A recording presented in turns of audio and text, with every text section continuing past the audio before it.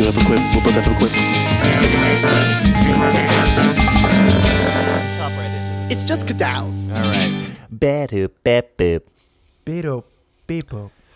Welcome back to another perfect episode of the Witty Banter Show, episode number 133. I am your host, Max. With me today only is Mr. Chase Williams. That's me. Thank you very much for introducing me. The podcast audience probably doesn't know who I am, so it's good to finally be introed.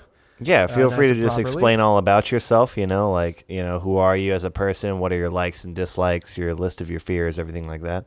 Yeah, social security number. That's it. Yeah, perfect. Well, unfortunately, Hunter could not be with us here today. He is too busy crunching numbers, doing other accounting things, and if it's anything like the movie, he's also killing people. So that's secretly. Yeah. I mean, dude, give him a few years. when he they gets likes promoted. It now he's jolly. Yeah, he's into Bitcoin, but he might start getting closer to that darker side of the internet, man. Absolutely. What the SilkRoad.com kind of situation? Yeah, we don't know, dude. We don't know where his Google searches go anymore. He deletes that shit easily. Absolutely. He's untraceable. Untraceable man. Actually, I don't think that. I think Hunter would be the most traceable guy, given his technical prowess with most things. You think he would be that traceable because of that? I think he would be moderately traceable. Moderately traceable Hunter could not be here because he is working too hard, unfortunately. But luckily, you got two slackers like us just dicking around who have nothing better to do but to make a fucking podcast about all their favorite stuff together. Yep. So we're gonna keep it a little bit, a little bit more loosey goosey, chilling, a little bit. Chase, we've already talked about this a little bit, but I do want to bring it up again. All right. Okay, you ready for it? I am. You ready think for it. you think that I don't respect people in fighting games? Okay. Right. Yeah, I was gonna say. Let's get a little Yeah, broad. no. Like, you think that I am apparently just some pompous asshole who at one point got really good at fighting games and decided that I was just gonna shit on all of my friends. You're definitely resting on your laurels, Max. I have Am to I? say. I think you are, man. I think you see people like Israel who is on that true grind. And the true grind. I don't think you get in the lab enough, man. I think you are coasting on a couple years of skills that you've built up, and I think now for the first time you're realizing that you might have to start kicking it on again. That I gotta fucking get into the lab, man, because I realized lately that I don't like fucking labbing. You don't do anything in the lab. You're going off of the same shit all the time, dude. I don't do anything in the lab? No. You think I'm predictable and you think I don't have any new tech? You don't think I do that kind of shit? Well, you definitely don't have new tech. You do the same shit with every character you play. But I don't think you've needed to get in the lab. That doesn't mean you're a bad player. I'm just up until now, you've reached a certain peak on the mountain.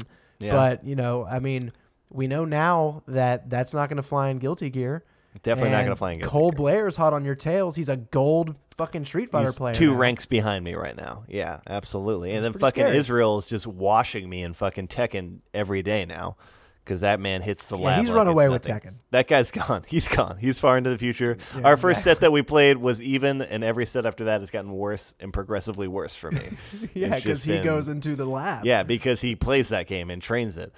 I know. I understand that. And I do realize that lately that, like, I went into the lab to play Guilty Gear, and I realized that I don't even, like, know what to do. how to lab anymore. You know what I mean? Like, I don't even dude. know, like, okay, I'm here.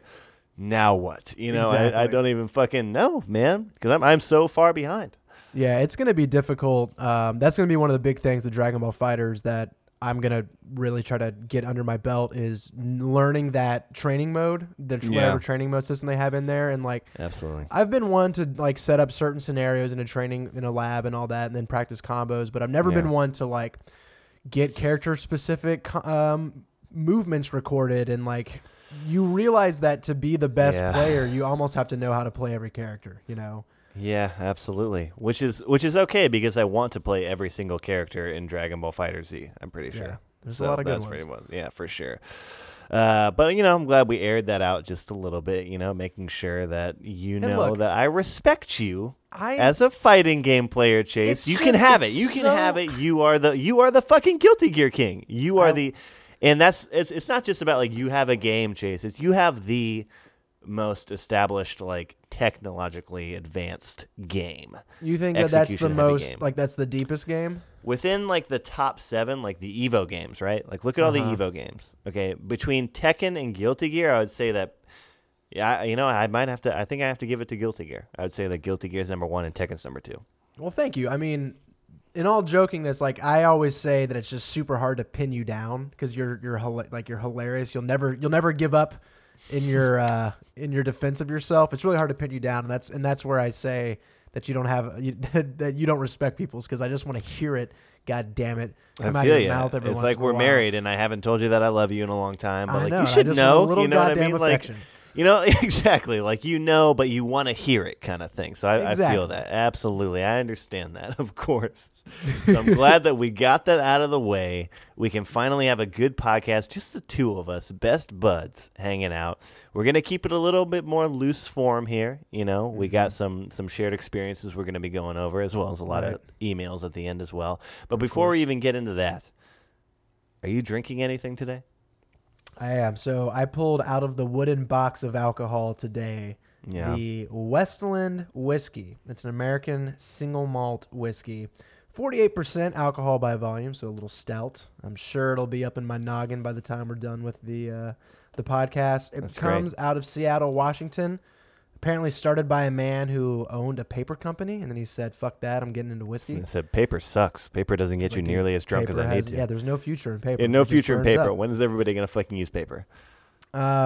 So yeah, I'm excited to try this one because this is another one of Darian's favorites. She swears by this whiskey, and it's got apparently a very rich, deep malt flavor. So we'll roll from here and see how it tastes later. I'm down. I'm down to see how that ends up. For me, I will be expanding on my PC festive theme, which is going to be with the Buffalo Bayou Brewing Company's Gingerbread Stout. Anyone can enjoy a gingerbread man. It doesn't, I eat gingerbread man on the first day of Hanukkah. I eat it when I wake up for Christmas morning.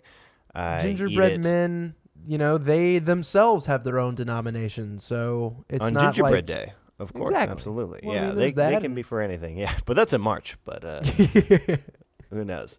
But yeah, this is going to be. It's good. I mean, I haven't had a stout in a long time on the show, but I think that this being a gingerbread stout is going to make it a lot more approachable than your standard stout. So I won't go into it too much now. We'll kind of revisit it at halftime and see how I feel about it then.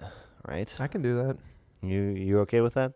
Yeah, I think I'm following you, dude. You're the fucking host tonight. See, when it's just Hunter and myself, I take over hosting duties.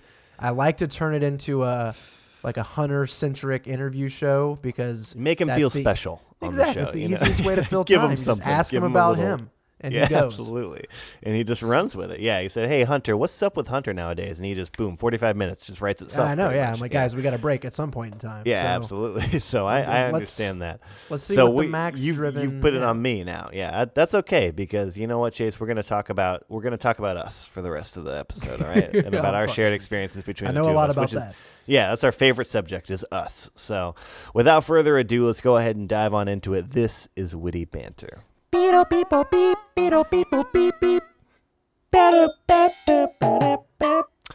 Before we go into this, Chase, I do want to just mention with Cole now hitting gold Yeah. in Street Fighter V, he's curious about Guilty Gear. Oh, I know. Yeah, he And he likes wants to Guilty Gear. play. He thinks Guilty Gear is cool. He thinks Guilty Guilty Gear Gear is is cool. is a neato game, and he Yeah. wants to. And I think he's catching that bug of being good. See, that's one thing about fighting games is that once you start getting good, the games get a lot funner to play. Oh, absolutely. Absolutely, of course. And now that he's good, I think he's like willing to maybe start spreading his wings a little bit. Because gold, I mean, that's nothing to scoff at. Oh, absolutely not. And like he was always kind of saying, like even recently, I may not like really focus on Dragon Ball Fighters. I just want to keep playing Street Fighter. And me personally, I was like, all right, well that kind of sucks. But I think even more recently, he's shown his interest in Guilty Gear. And he made a good point. He's like, I think honestly playing Dragon Ball Fighters is going to make me want to get even more into Guilty Gear. And though I've been saying that Dragon Ball Fighters is going to be the game, I still don't think I'm going to put down Guilty Gear. Like, I Absolutely. am just having so much fun with that game every time I play it, and I continue to see progress week after week, which has been the best part, you know? Absolutely. And I think that it goes not a lot of people understand that. I think that playing other fighting games helps you become a better fighting game player. Mm-hmm. I really do think that that's the case. And I think that sometimes I get so single-minded, you know, I'll play a lot of Street Fighter 5 and I'll play and I'll try to, and I'm not playing a fighting game anymore. I'm playing Street Fighter 5. I'm not playing fighting games anymore. Exactly. I'm playing Street Fighter 5 and then I go into another game and then I play Street Fighter 5 and Guilty Gear and what happens? You get wrecked. I get annihilated by you, right? Because you're playing Guilty Gear. Yeah, Exactly. absolutely. You're playing Guilty Gear. I'm not even playing the same game as you at that point. So Totally. I do think I mean, that, And people who are super good at all fighting games, like they're at a point where it's not, let me learn the muscle memory and then go through the motions. It's like, no, I'm going to learn. I know how to play fighting games and I just need to learn whatever character or system I'm using right now. And then I'm there, you know? Absolutely. They're thinking while they play. Imagine that. Yeah, right. It's crazy. There's a lot of so you and I we watched a tournament this weekend, a very important one close to my heart, and one that I guess you caught in your free time. Yes, because you got a lot of stuff going on and you don't really give a shit about it. But it's Capcom away from my heart. Capcom Cup was this past weekend, and if you're not familiar with Capcom Cup, essentially all throughout the year there's a season of Street Fighter V where people go to various tournaments all throughout the world. You know, America, fucking Asia, Latin America, and they play in all these tournaments, and you get amount of points depending on how high you rank in the tournament. And then at the end of the year, they calculate all your points together, and the top 32 all play together, roughly. That's a simplified explanation because there's some other things that go into it. But for the most part, the top 32 players in the world all play together at the very end of the year. And I was super excited for it, man, because I think that Street Fighter V... just this season has been very topsy-turvy. I think that the people that were very dominant at the very beginning were not very dominant at the very end. Yep. And I think that different characters were really being developed a lot. I think that this new season of characters and the DLC characters from last year were all being really hashed out. Characters were being played in a really different way to a point to where it felt much more volatile every single match. And I was filling out my bracket, man. And literally every single match, I had to look at it for a couple minutes and think what the fuck would I do? You know what I mean? I had no fucking clue, man. And that's 32 different people. Exactly. You've got the biggest names in the entire sport all fighting each other. And, I agree. That was one thing I noticed when I was going through and catching up on it is there was just a large array of characters that were viable. So much more of the cast I feel like is being used, and that's always a good sign. There are a few omissions, there's no Vegas, there's no what's it called, Jury, there's no Jury, there's no Fang, so there's definitely some tiers. I didn't really see any Chun-Li's, but it does feel like a pretty flat and wide game. Yeah, I think a lot of people give Street Fighter V shit for being unbalanced because it has some characters that look really stupid in the way that they play. Their power set seems really overly powered, but at the same time, when you look at the top 8, there were 7 different characters in the top 8, which is pretty ridiculous to me. And then if you look across the board, like you said, you named 2 characters, one of which was being played by Infiltration, who could have easily won Last Chance qualifiers. Right. And then, and there's maybe 2 other characters that you just, that just happen to not be in it, right? Because they, there is definitely a bottom tier, but the rest of the cast is almost pretty spread apart. It's there's 5 top tier characters, 5 bottom tier characters, and then the rest are just middle. And just to throw out spoilers for the entire tournament, one of the characters that I don't think anybody really thought of as being top 5, maybe as being good, took the whole fucking tournament. Yeah. Right? And with that character has such a grab bag of tools that it creates this unorthodox play style, which you need an unorthodox player to utilize. And that's exactly what we got. Yeah. And it took him all the way to the top. Of course, we're talking about Mena RD from the fucking Dominican Republic, man, really representing for not only for birdie players, but for his whole community. Because I think that the Latin American community does not get as much credit as it deserves. That is a fucking strong area for fighting games. Yep, especially after KOF fell off. We haven't really seen much from that side.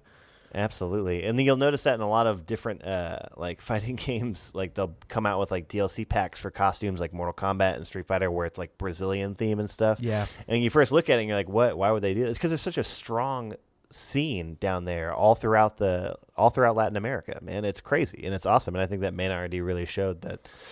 And it's just cool. Like he's a name I've seen once or twice throughout the year, but I just always considered him as a name that showed up when he could, and the fact that he went all the way, I think, even adds to the idea that anyone can win. And if you put in the time and you put in the effort, you can be the best in the world. And he beat Tokido, the Evo champion, and he reset the bracket with Tokido. Yes, he did. He played Tokido 3 times. Yeah, which is incredible. So yeah, hats off to him, dude. That was awesome. And that's kind of what I want to talk to you about with the tournament is just some of the narratives going in and coming out of.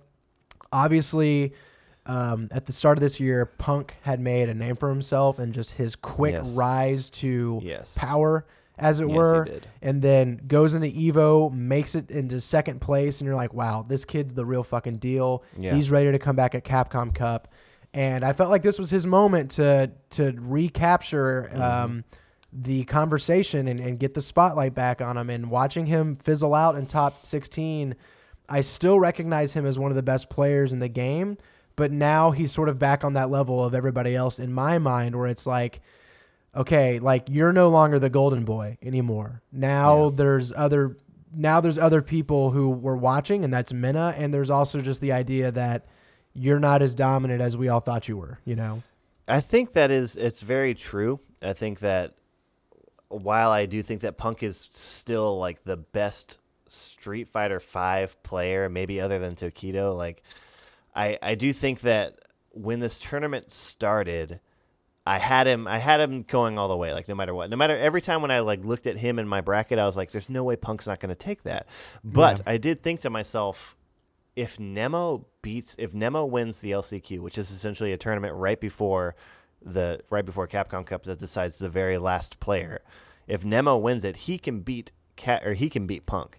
And I think that kind of speaks to the sort of just like the mix of Street Fighter V, in that just because one player is the best doesn't mean that there's some players that can beat him.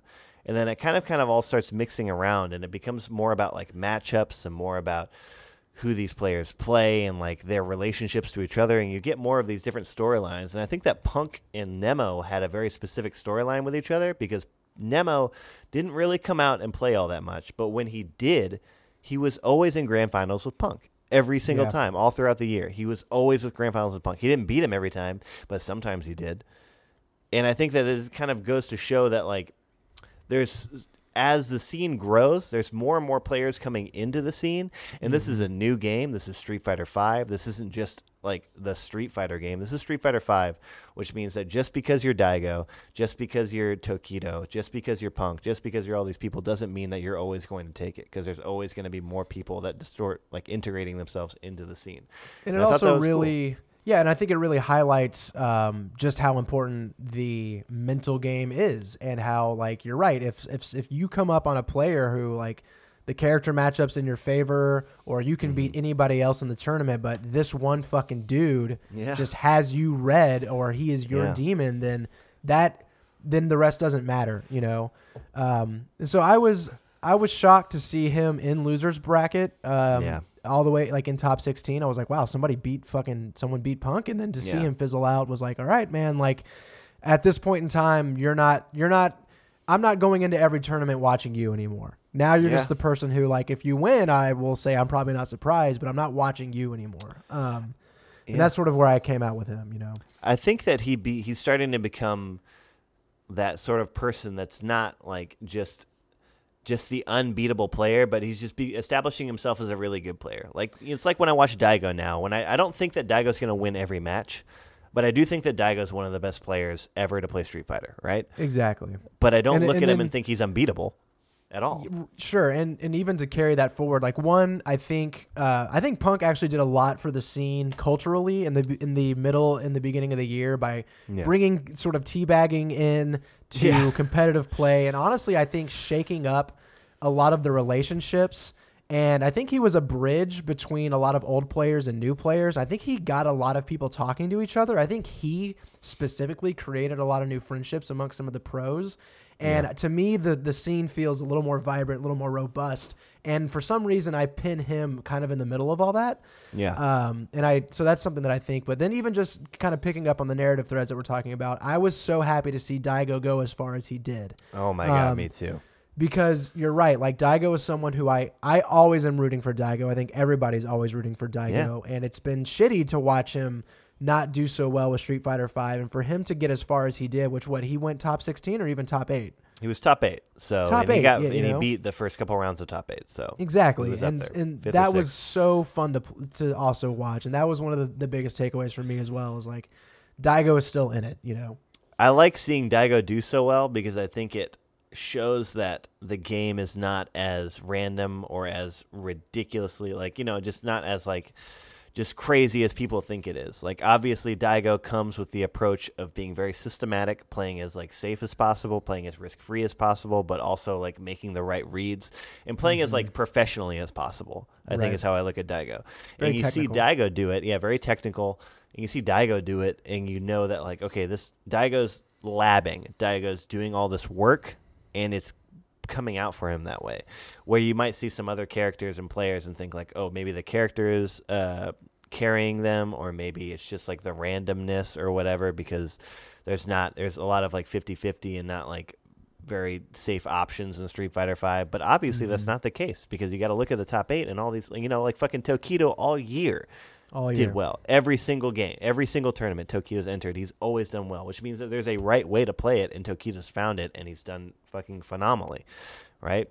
And then Absolutely. Nemo going as far as he did was awesome. I love Nemo and his history, especially against Itabashi Zangief. Dude. And getting to play him. That was one of my favorite matches to play. And that's another thing is yeah. I love watching Itabashi Zangief go so far because he is one of my favorite players to watch, period. Absolutely. And I'm so happy he has found the success that he's found because Me too. anytime I get to watch a good Zangief play, Oh, yeah. it's so exciting. Absolutely. That character is just so hype in the idea that in order to get a series of events to working your way, you have to get a series of reads to working your way. Yeah. And when you do, one, you look like a fucking boss. You look like a G. You look like a boss, man, and you make the other dude look like a fucking predictable dork. Dude, every The single fucking time. goober. Yeah, when that dude fucking at the very last match when he was playing maybe it wasn't Moke, it was another Rashid player, but the Rashid player that he beat to get into top 8, it was Moke. When he beat Moke to get into top 8, and he made that final read, which was a fucking, you were on the ground, he had an option. He could backdash, he could get a block, he could jump. He jumped, he read it, he hopped up and scooped him out of the Scooped air. him, yep. And you can see how bright the smile was on Itabashi Zangief's face. Gotcha. How fucking, exactly. That's what he fucking looked like. He looked like he was looking at Moke and going, gotcha, and then fucking went on with it. And I love that. It was just so much fun. It was just so hype. And it was so great. And like I said, kudos to Mena RD for taking the whole thing. It was a fantastic tournament. And I think they fixed a lot of the stuff that were kind of people were complaining about from last year. And I think that this year was awesome. And so you enjoyed watching the tournament? I mean, it was great again to see Tokido in the grand finals. It was sort of like another piece of. It was like another solid reminder that he deserves to be where he is, that he is one of the best. And so even though he lost, the fact that he made it to grand finals in winner's bracket was a huge win for me because I think Tokido's my favorite Street Fighter player, probably like many people who watch Street Fighter. So that was great. But dude, I have to be 100% honest with you. Do it. The fact that I didn't get to watch it with you guys took a lot of the fun factor away from it because obviously watching it as a group is a lot of fun. And when I was watching it going through top 16 and top 8, I couldn't help but think that if the commentary wasn't here and it wasn't Capcom Cup, these matches would just look like YouTube matches to me. Yeah. And there wasn't a whole lot of seeing tech I had never seen before, and I honestly was I was skipping matches like almost with like if it was a player I didn't care about, then I just wouldn't watch because I knew that the gameplay wasn't there for me to get excited about, and I honestly was kind of bored throughout, and I think that just speaks to where I'm at with Street Fighter and that the game bores me a little bit, and I don't know, like I kind of wanted to talk it out with you, but that was sort of my takeaway after watching the whole tournament. I totally I respect your opinion completely because I love Street Fighter V. I think that it's super fun. There's a lot of characters that I really like. There's a lot of characters that I really like to watch, but at the end of the day, there's a lot of parts about Street Fighter V that I don't like, and one of them is like combo variety. Tech variety. There's like your options are so one-dimensional or two-dimensional rather, and you're based around the game's supposed to be based around all these reads. And while at the end of the day, if that might be super cool when you break it down to the mentality of like what these characters were thinking and blah blah blah, it still might not be as visually appealing as it is in Street Fighter 4 when people got like the combos that you didn't even think were possible. When you watched those happen live and you thought you can fucking do that in this game. And that's the fact that you don't really get that out of Street Fighter V is a real fucking bummer. It really is. I mean, and that fucking sucks. And I don't want to sound like a broken record, but watching the tournament bummed me out that we don't have events like this for Guilty Gear. Because when I watched Guilty Gear at EVO for the first time and I actually knew something about the game, watching that high level play, there was a feeling conveyed to me of like, dude, these players, when they get going, it's like a fucking freight train. Like it is terrifying how good these players are, and they're using the mechanics in ways that are so deep. And it's cool to see Itabashi Zangief get a hard read where he jumps up and does an SBD. It's even cooler when you see someone do a hard read that combines like not only a hard guess, but also an insane amount of execution, you know? Absolutely. Based off of a super situational, something super situational like that, which is, I think, what Guilty Gear thrives on, which is like understanding what situation you're in and then playing off of that as much as you can. And that's like every minor detail to like, are they crouching? Where are you on the screen? Like, how did you hit them in your air dash and stuff like that? And I would like to see meter everything. Like, everything. There's so much to take in information wise, you know. And it's interesting because I definitely understand that. I still continue to love Street Fighter V a lot. And I think going into Season 3, I am very hopeful for maybe some more changes that might like liven up that form of experience when it comes to the game, when it comes to like, you know, maybe adding more variety in the things that you can do, maybe more technicality to some of the execution that requires like some of the professionals to come in and kind of show us what's the best. Right. And I hope to see that as Season 3 kind of evolves. And just to kind of go on to that a little bit, I mean, so Season 3 was pretty much just shown out at the end of Capcom Cup. And there's already, I mean, it's a big change. There's going to be a million fucking new V-triggers and everything like that, which is going to really change up the combo variety, hopefully. And then there's also going to be 6 new characters that they fucking announced at the very end, which was awesome. And I think that it's super cool because for me personally, Cody got announced. I couldn't believe you listen to the show, I'm not going to lie to you, dude. I could not believe it either. That was unreal, dude. I cannot believe that Cody is in this game now. Because I have to be completely honest with you. I'm not just negging you. I'm not just giving you shit. Yeah, I think Cody is one of the dumbest, boring character designs. Just what's so boring characters. about Cody? Hit me up with a white point. Yeah. He doesn't make sense. Why does he not make sense? A prisoner who's sleepy and just says like doofy, like he just is boring. There's nothing interesting about him. You're oversimplifying the character. That's man. all he is. That's like saying that fucking Da Vinci was just like a dork who sat inside all day and just like worked on his crafts. You know, like what is he? Why is he even important? What do you see in Cody? Gameplay aside, the design of the character. The design of the character. Look at Cody. Okay, Cody saved Metro City in Final Fight.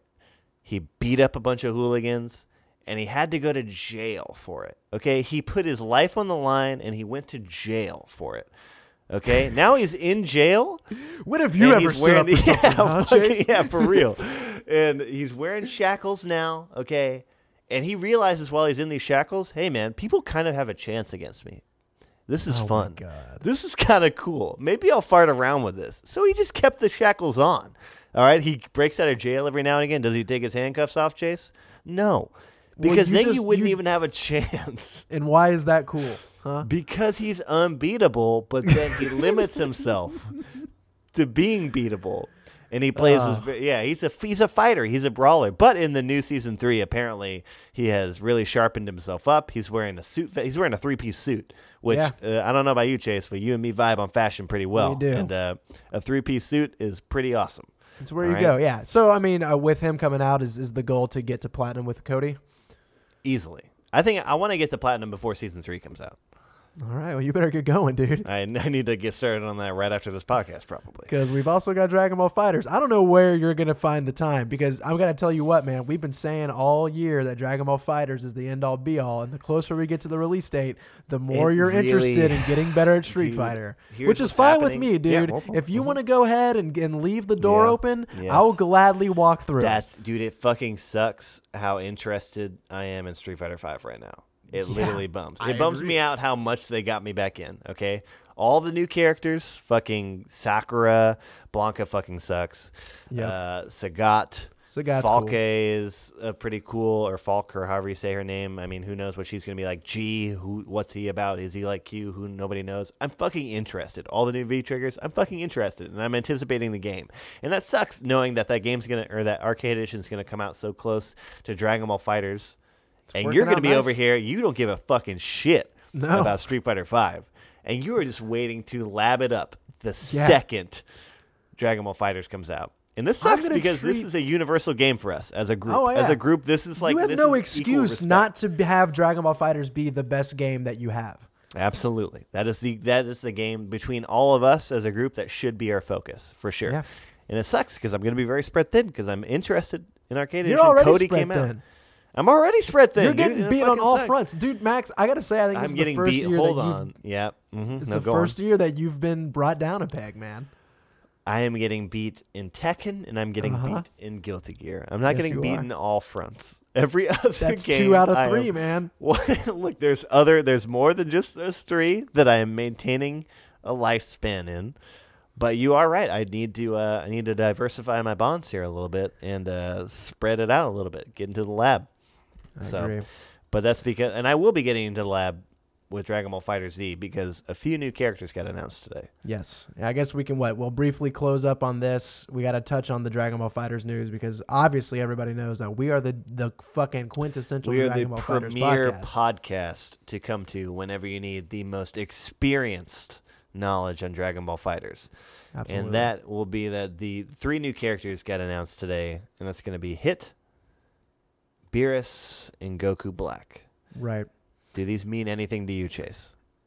You know, I said on a few episodes ago, there's too many Gokus now. Yeah. I said it before. I put my flag in the sand. Too many Gokus. And Goku Black, I haven't seen Dragon Ball Super. He looks fucking cool. He looks great. I would take Goku Black over probably Super Saiyan God Goku. Easy. Any day of the week. So I think there's too many goddamn Gokus, and now I'm actually worried that they're going to play too similar, and it's going to be a detriment to the game. Yeah. That being said, Beerus, happy to have him in. I've only seen him in the movies, and I thought he was okay. You know, he was entertaining. He didn't crack me up. I think he's kind of a funny character in concept, but not one that like gets me going. I don't know much about Hit. I know that you and Hunter really like Hit, so yes, we do. That's good. But that's a good thing. That's a good thing. But dude, we're at 24 characters in this game already. Yeah.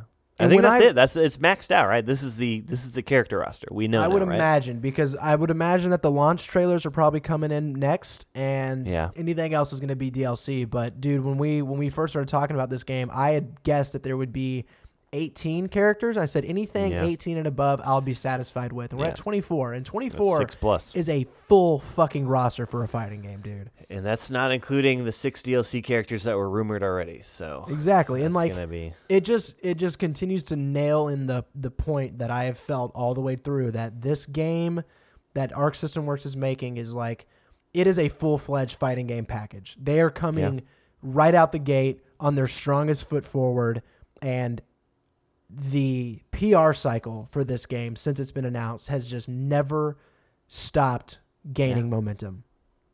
I agree. I think that outside of that like DLC debacle that they came out with, which was like apparently if you buy the highest grade product, you don't get the DLC. Like you buy the $100 version or whatever, you don't get the DLC, which is kind of stupid. But I think they went and redacted that in some way. I think you get it now. But other than that, literally, I've been feeding off of the energy of Dragon Ball FighterZ or Dragon Ball Fighters, and then I kind of come all the way down, and I'm like, you know what? It's just a game, Max. Don't worry about it. And then they release the next 3 characters, and I'm like, this is the game. This is a game that I will be playing. This is the only game I will play because this is the game I want to play, and that's it. End of story. Yep. So, I mean, I'm stoked, and I like even with this new character pack, like Hit. I like Hit. I've seen a lot of Hit stuff from the show, and I love it. I haven't watched a whole lot of stuff with Goku Black in it, but for some reason, when I saw the character, I was like, "This character looks fucking cool. He looks fucking kick ass." I will absolutely consider this character as somebody I want to play. And Beerus is cool too. Dude, I'm fucking stoked on it, dude. So well, just to end it out, we also got information on we got a little more information on Shenron. Okay. And how the mechanics work. So apparently the Dragon Balls appear, they gather one by one when you pull off specific numbers of combos. So apparently as each player, I think, just maybe like reaches a combo threshold, it's what adds the Dragon Balls up. So presumably in a game with high level play where the combos are huge, they'll probably be gathering much quicker, which would make sense because we also now know what the wishes do. You have 4 wishes, one of which gives a full HP recovery to one of your characters. Fair. Another is a teammate revival, and it doesn't say how much health you get. Another one is an addition of the sparking icon, which I imagine works a lot like bursts do in Guilty Gear. And then the last one is a constantly recovering HP effect for one of your characters. So it's essentially a comeback mechanic, and I still am not entirely sure on how to trigger the wish and who gets the wish, but I do think it's a little gimmicky. I think it's the most heavy-handed mechanic. I want to see how it plays out in competitive play, but I'm not thrilled and I'm not like against it yet, if that makes sense. Yeah, no, I'm the same way. My initial reaction to it is like, that's not for competitive play. But I don't want to just disparage anything that might be adding something new or fresh. It's just when I look at something like this, I think, do I want this to happen in every match? Exactly. And probably not. So it has to be something that needs to be tricky enough to get. You know, and that's becomes, you know, it gets that gray area of like what is tricky enough to get in competitive play versus like how does that affect casual play, because you want somebody to be able to get it in casual play because it's a part of the game. Mm-hmm. So, I mean, I'm still kind of up in the air about it. I don't know. I'm not super obsessed with the idea, but I haven't, like I said, we just now know what they do. So I'm not going to sit here and shit on it when I've never even seen it in action. So I still think the concept of a shared meter is exciting. I still think the mind games that can go into that is exciting. And I try to look at it as, instead of both players getting X Factor in Marvel vs. Capcom, only one of them do, and it's a fight to see who's going to get at that match. And I think that's cool in concept. That is cool in concept. And I'm excited to see how this plays, man. And like I said, like even with these new characters coming out, I saw all sorts of professional players from Guilty Gear to Sonic Fox to Street Fighter V players all talking about it. Which Guilty Gear players? Like Beautiful Dude and Venom. Or no, not the Venom. Fucking the player who played Ryan Hunter. Okay, so plays Venom. no those Japanese, are the two that I follow. Any Japanese players that have been I don't mentioning follow yet? any Japanese players on Guilty Gear because they only post in Japanese, and I cannot read that. Yeah. And I would like to, but I can't yet. So maybe in the future I will follow them. Word. But I'm just saying that like I'm really excited for this game to kind of come out and hopefully get everybody together onto one unanimously liked thing, because there's a lot of fucking negativity going around in the FGC right now. There's a lot of toxicity going on. Yeah, absolutely. Man, when it comes to Marvel vs. Capcom, Street Fighter V has like finally gotten positivity for the first time in forever. I feel like this is the first time I've seen people talk like positively about Street Fighter V in a very long time with this new season update. And then, with every other fighting game, it has their own things. But I'm excited to see everybody kind of come together and play this game for the first time. And just with our own circle of friends, too. Yeah, definitely. Yeah, it's going to be fucking sick. So let's go ahead and end it there. It's been kind of running long. We'll keep the second half short a little bit. But for now, let's go ahead and beat up boop out of here for a little bit of a halftime. Beat up boop. A beat up bip. Beat up beep boop. We're done. Okay. If you want to keep up with the show after the microphones have turned off, be sure to follow us on social media by searching Witty Banter Show on Twitter and Instagram and liking us on Facebook, facebook.com/Witty Banter Podcast. Want to steer the conversation or be a part of the show? Just go on down to wittybantershow.com and leave us a suggestion for a beer or a question for us to answer on the show. And if you like what we're doing and you want to support the cause, head on over to iTunes and leave a review, and feel free to share it with your friends. Let's get back to it. Beep, beep, boop. Beep up beep boop beep boop boop boop. And we're back at halftime. We've been talking a lot, which means we've been drinking a lot, Chase. It's true. How do you feel about your drink so far? So the Westland whiskey is incredibly smooth. It's very easy to drink. Beautiful. Which is nice. It's what I look for. That's a good thing. Yeah, when I'm... Not a lot of people know that's actually good things about you want to be able to consume it. Yeah. It has a pretty thick mouthfeel and a flavor profile that lingers on a little bit after the sip is done, which is always nice. And that sort of, there's like a deep, almost roastiness to the malt flavor, like a chocolatiness, which Darian had said is kind of like the main characteristic of it. It's got like a rich sort of caramel, chocolatey flavor to it, and it just you don't get a lot of sort of the citrus honey notes that some of the other scotches have been peddling.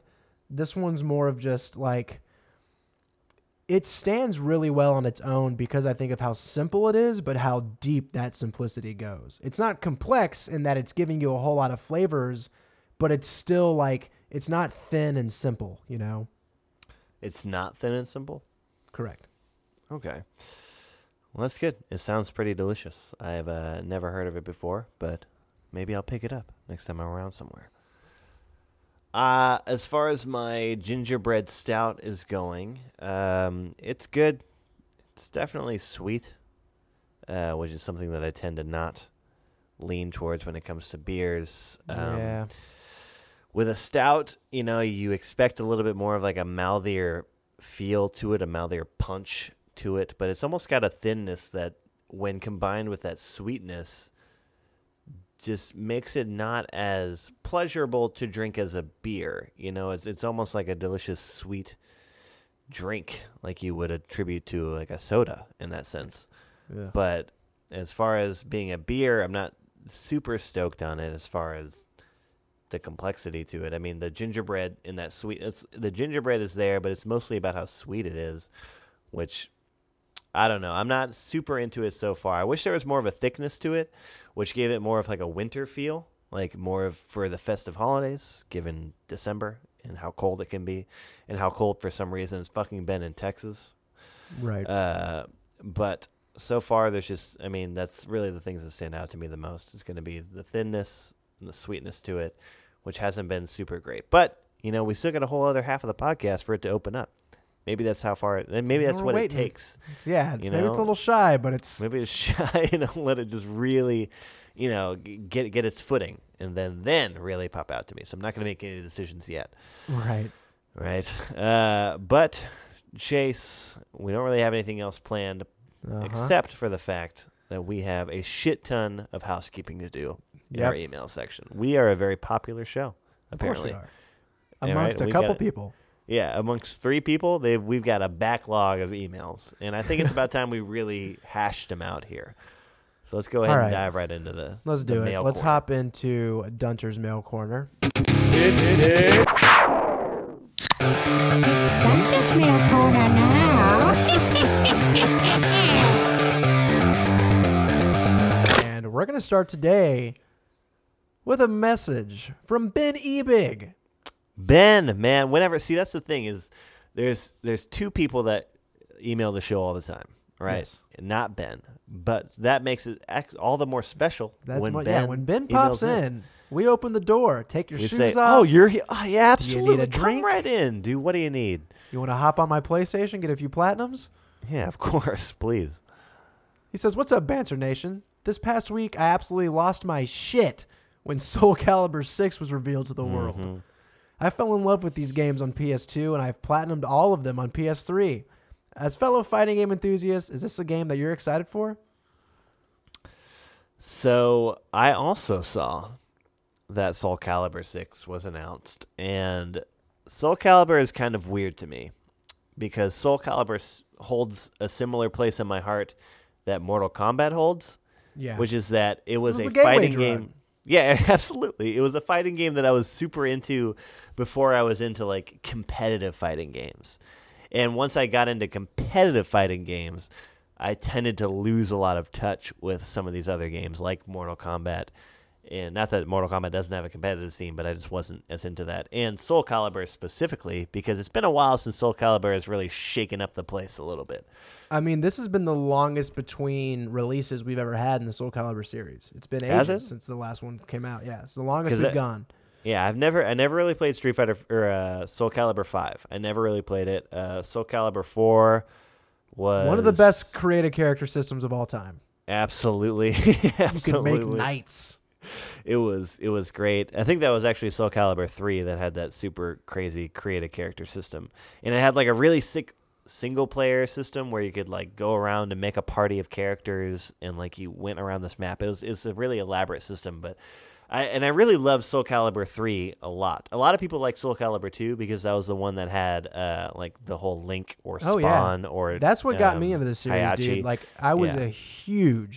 I still am a huge Zelda fan, and playing as Link was incredible. Yeah, and I didn't have a GameCube at the time, and I had a PlayStation 2, which meant that I had Hayachi, and just at the time I wasn't a huge Tekken fan. Right. Like I said, I was a Soul Calibur and Mortal Kombat fan, so I was like, "Who is this fucking old man in my Soul Calibur game? I don't give a shit."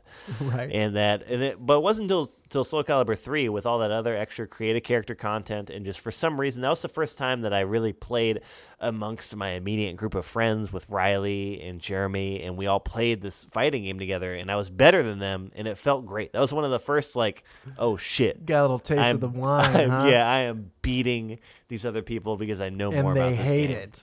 And they are so And I'm salty. relishing and in I'm it. relishing And in I'll that never feeling. tell them that they're Yeah. getting better. I'll never. Absolutely. I will not help them at all right?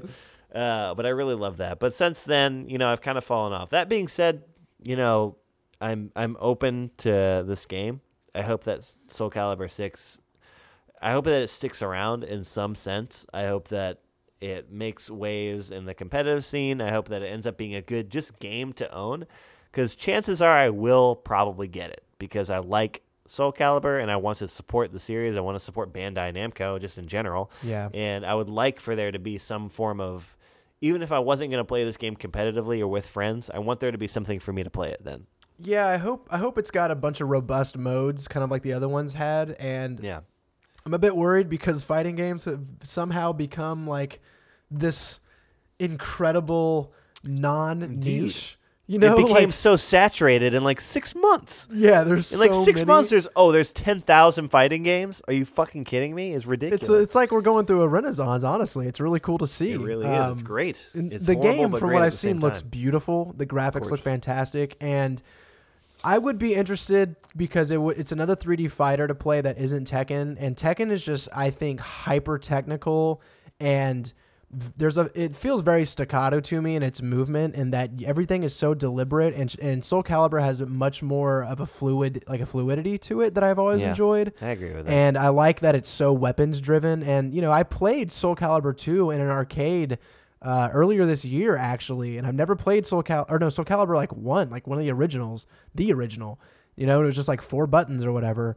And within minutes, I was having a blast. And I was like, this game at its core is so much fun. So I think I'm going to be keeping my eye on it. I can't say I'm going to be diving in right away, but I'm excited that it got announced. I'm happy for people who like Soul Calibur. I imagine it would be something that, like, if you catch me on a good day, all you got to say is a few good things about it, and you'll convince me to buy it. You know? Yeah, no, I'm in the exact same boat, right?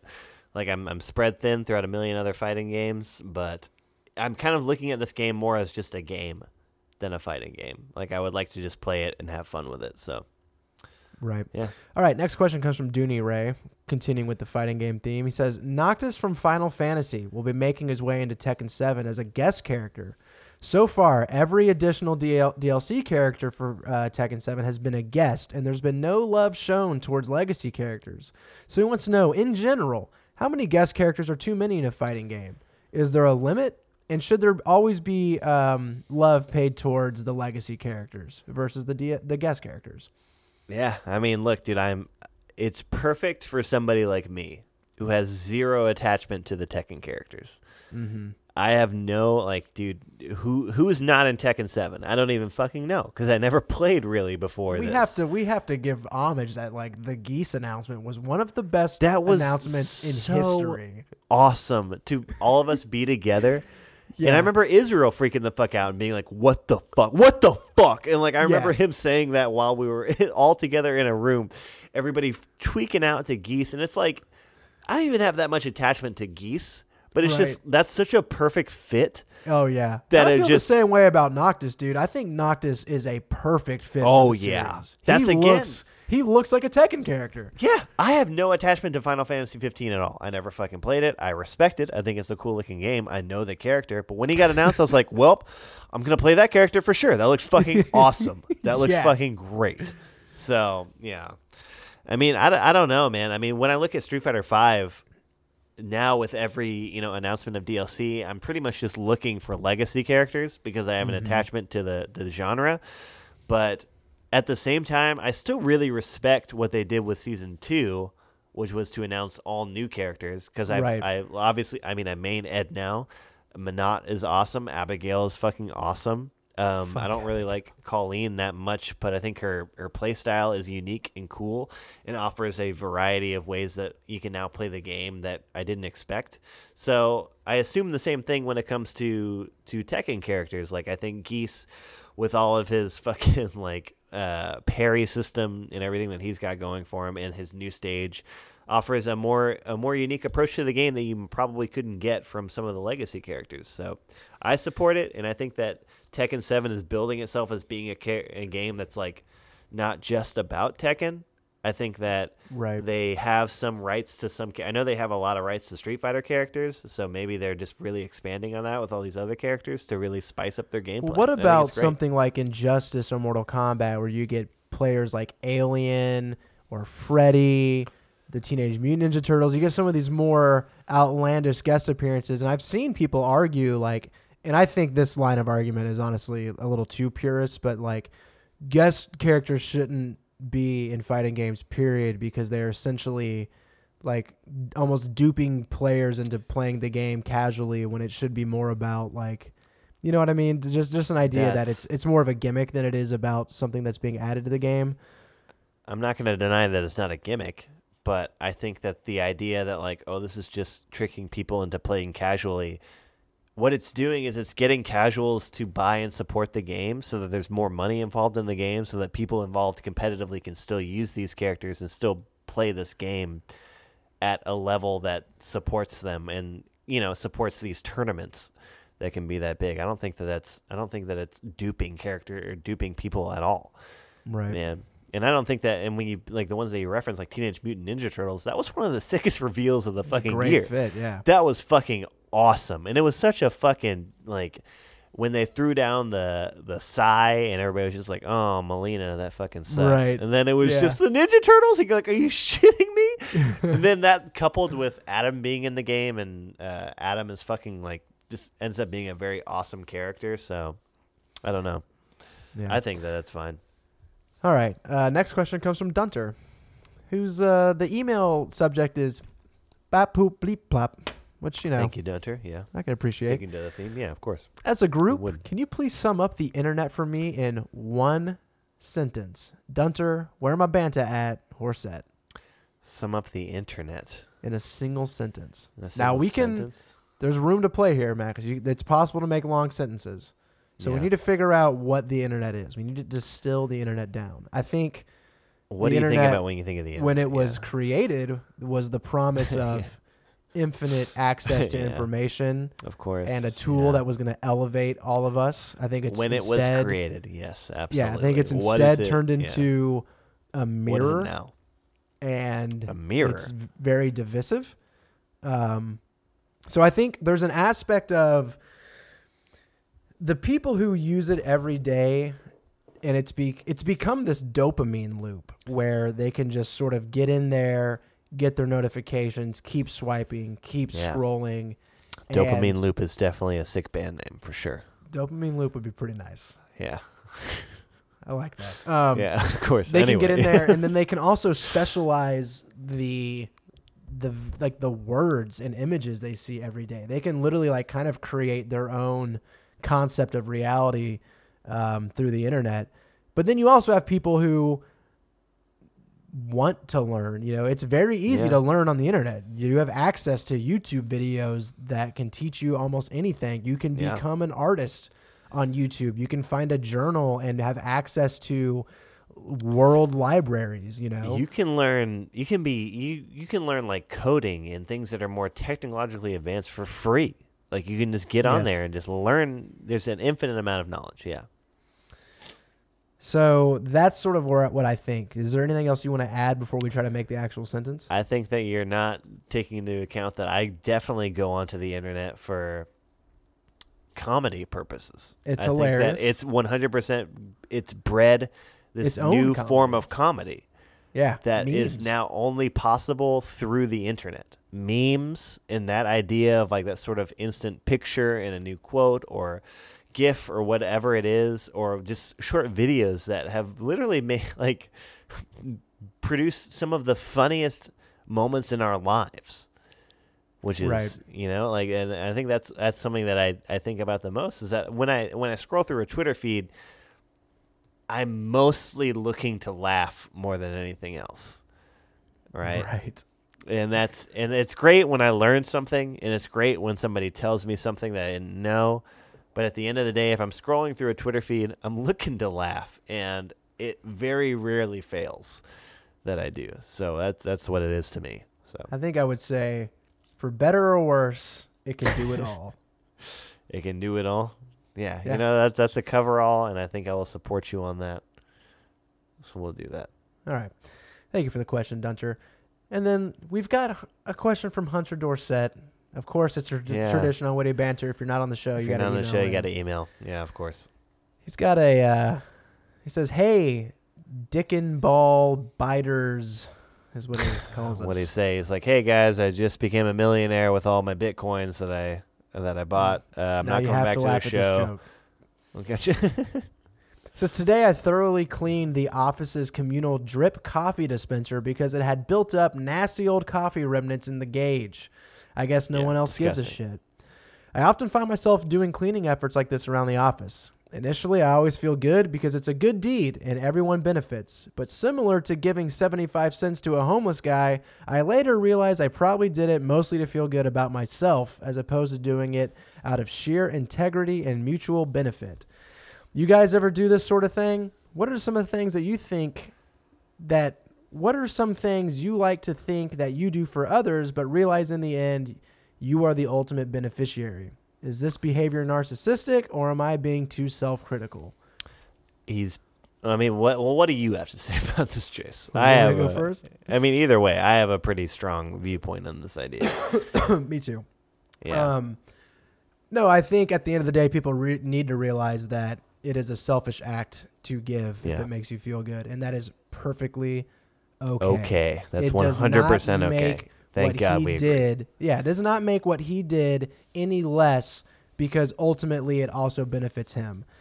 That is like that's sort of the easiest through line to sort of preaching a rational, self-interested philosophy is that everything you do ultimately should come back to your own happiness. That doesn't mean that you're doing it at the expense of others, or that because it also benefits you, it somehow negates the quote-unquote integrity that he's talking about. instead, like, we should recognize that the purest form of altruism is sacrifice. It would be beating yourself because it helped other people, right? Like, the most altruistic actions are the ones that would hurt you the most, and that we somehow want to glorify those. And I think that's backwards and fucked up. I don't think we should glorify those kind of things. So for me, he's just kind of touching on a truth to basically, like, the only example of like a truly selfless person I can think of is someone like Mother Teresa or somebody, who I think actually was actually working with a total selfless sort of interest. So that's... Yeah, I definitely agree. I think that it's definitely, it makes the idea of cleaning out your company coffee pot that much more glorified. But I do agree that just because you do something because it makes you feel good, in the fact that it benefits others, does not make it any less important or make it any less beneficiary to the people around you. I think that it's a good trait. Yeah, absolutely. I think it's a good trait to feel good about helping people. Why is that a bad thing to feel good about? Like, to feel good about yourself for helping people? You should absolutely promote that self-image of, like, helping others should make you feel like a better person, because you are, like, in that sense, And I think that it is egotistical, but being egotistical and taking care of yourself and your own happiness is not inherently negative. Right. So I agree. I think that you should absolutely do it for yourself and for others. Do it for everybody, because you are included in everybody. Right on. All right, we'll go ahead and stop there. We still got some emails to go through, and we'll continue to rock it through them. But we try to house clean, but sometimes we just got cut up. Yeah, we got a filthy house. You can clean one room at a time, okay? But this room is gorgeous. It's pristine right now. So, well, is there any final words you want to say about the how do you say the whiskey that you're drinking? It is the Westland American Single Malt Whiskey. I think this is one of the better whiskeys I've ever had. I'm not a big whiskey fan. I'm not a big bourbon fan. I find bourbon usually to be a little too sweet. I find whiskey to be a little too hot. This whiskey is probably my favorite one that I've had, to be completely honest. There you go. It's incredibly easy to drink, even though it's got a very high alcohol content, and it's just flavorful. It has a malty character to it that I would expect in something like a beer, but it is able to. It still feels like a whiskey. It's not like I'm drinking a beer. It's like I'm definitely drinking something that's heavier, that's hotter, and it really lingers. The flavor lingers in my mouth after the sip. It's not thin and simple in that way. And yeah, man, it's just really good. That's good, man. I think that sounds like a delicious whiskey. I didn't realize that you weren't really a whiskey fan that much. Yeah. What kind of alcohols do you tend to drink towards? Because I feel like I've seen you drink straight whiskeys before. Yeah, I mean, I'll try it. I'll drink bourbon in a cocktail, but no, my favorite spirits, if I'm going to drink something neat, is going to be Scotch, and then my favorite cocktail drinks are just gin and tequila. So, oh yeah, I feel you on the tequila front. So this beer, I mean, I gave it some time to open up. Tried our best. I really did, and I don't really, it's probably for somebody. It's just not for me. It's thin and it's sweet, which gives it a very just very not beer-esque taste. I feel like I was drinking a sweet beverage, like a dessert beverage, and in a way, I probably was. It's a gingerbread stout, but I kind of wish that the gingerbread and sweetness was more subdued than it is, and maybe had more body to the stout itself, because other than that, I wasn't super into it. So we'll figure out something next week, maybe, and find something that might make up for the Festivus beer. But other than that, let's just go ahead and talk about how you can find more of our episodes on the wittybantershow.com. You can find me at Probably Max on Twitter. You can find Chase at Bodacious Chase on Twitter. If you don't want to have to choose, just go ahead and follow the show at Witty Banter Show on Twitter. If you choose not to decide, you still have made a choice. You still made the choice to not decide, which is really strong. And You know what should those go lyrics? ahead. You know what that is? Give me 3 guesses. Rush? Yes. Is it really Rush?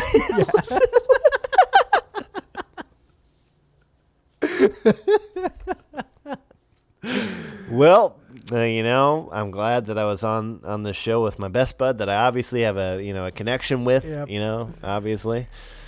So without further ado, Chase, let's go ahead and beat up boop out of here, all right? Bid you adieu. We'll see y'all next week, guys. Bit of pip, guys.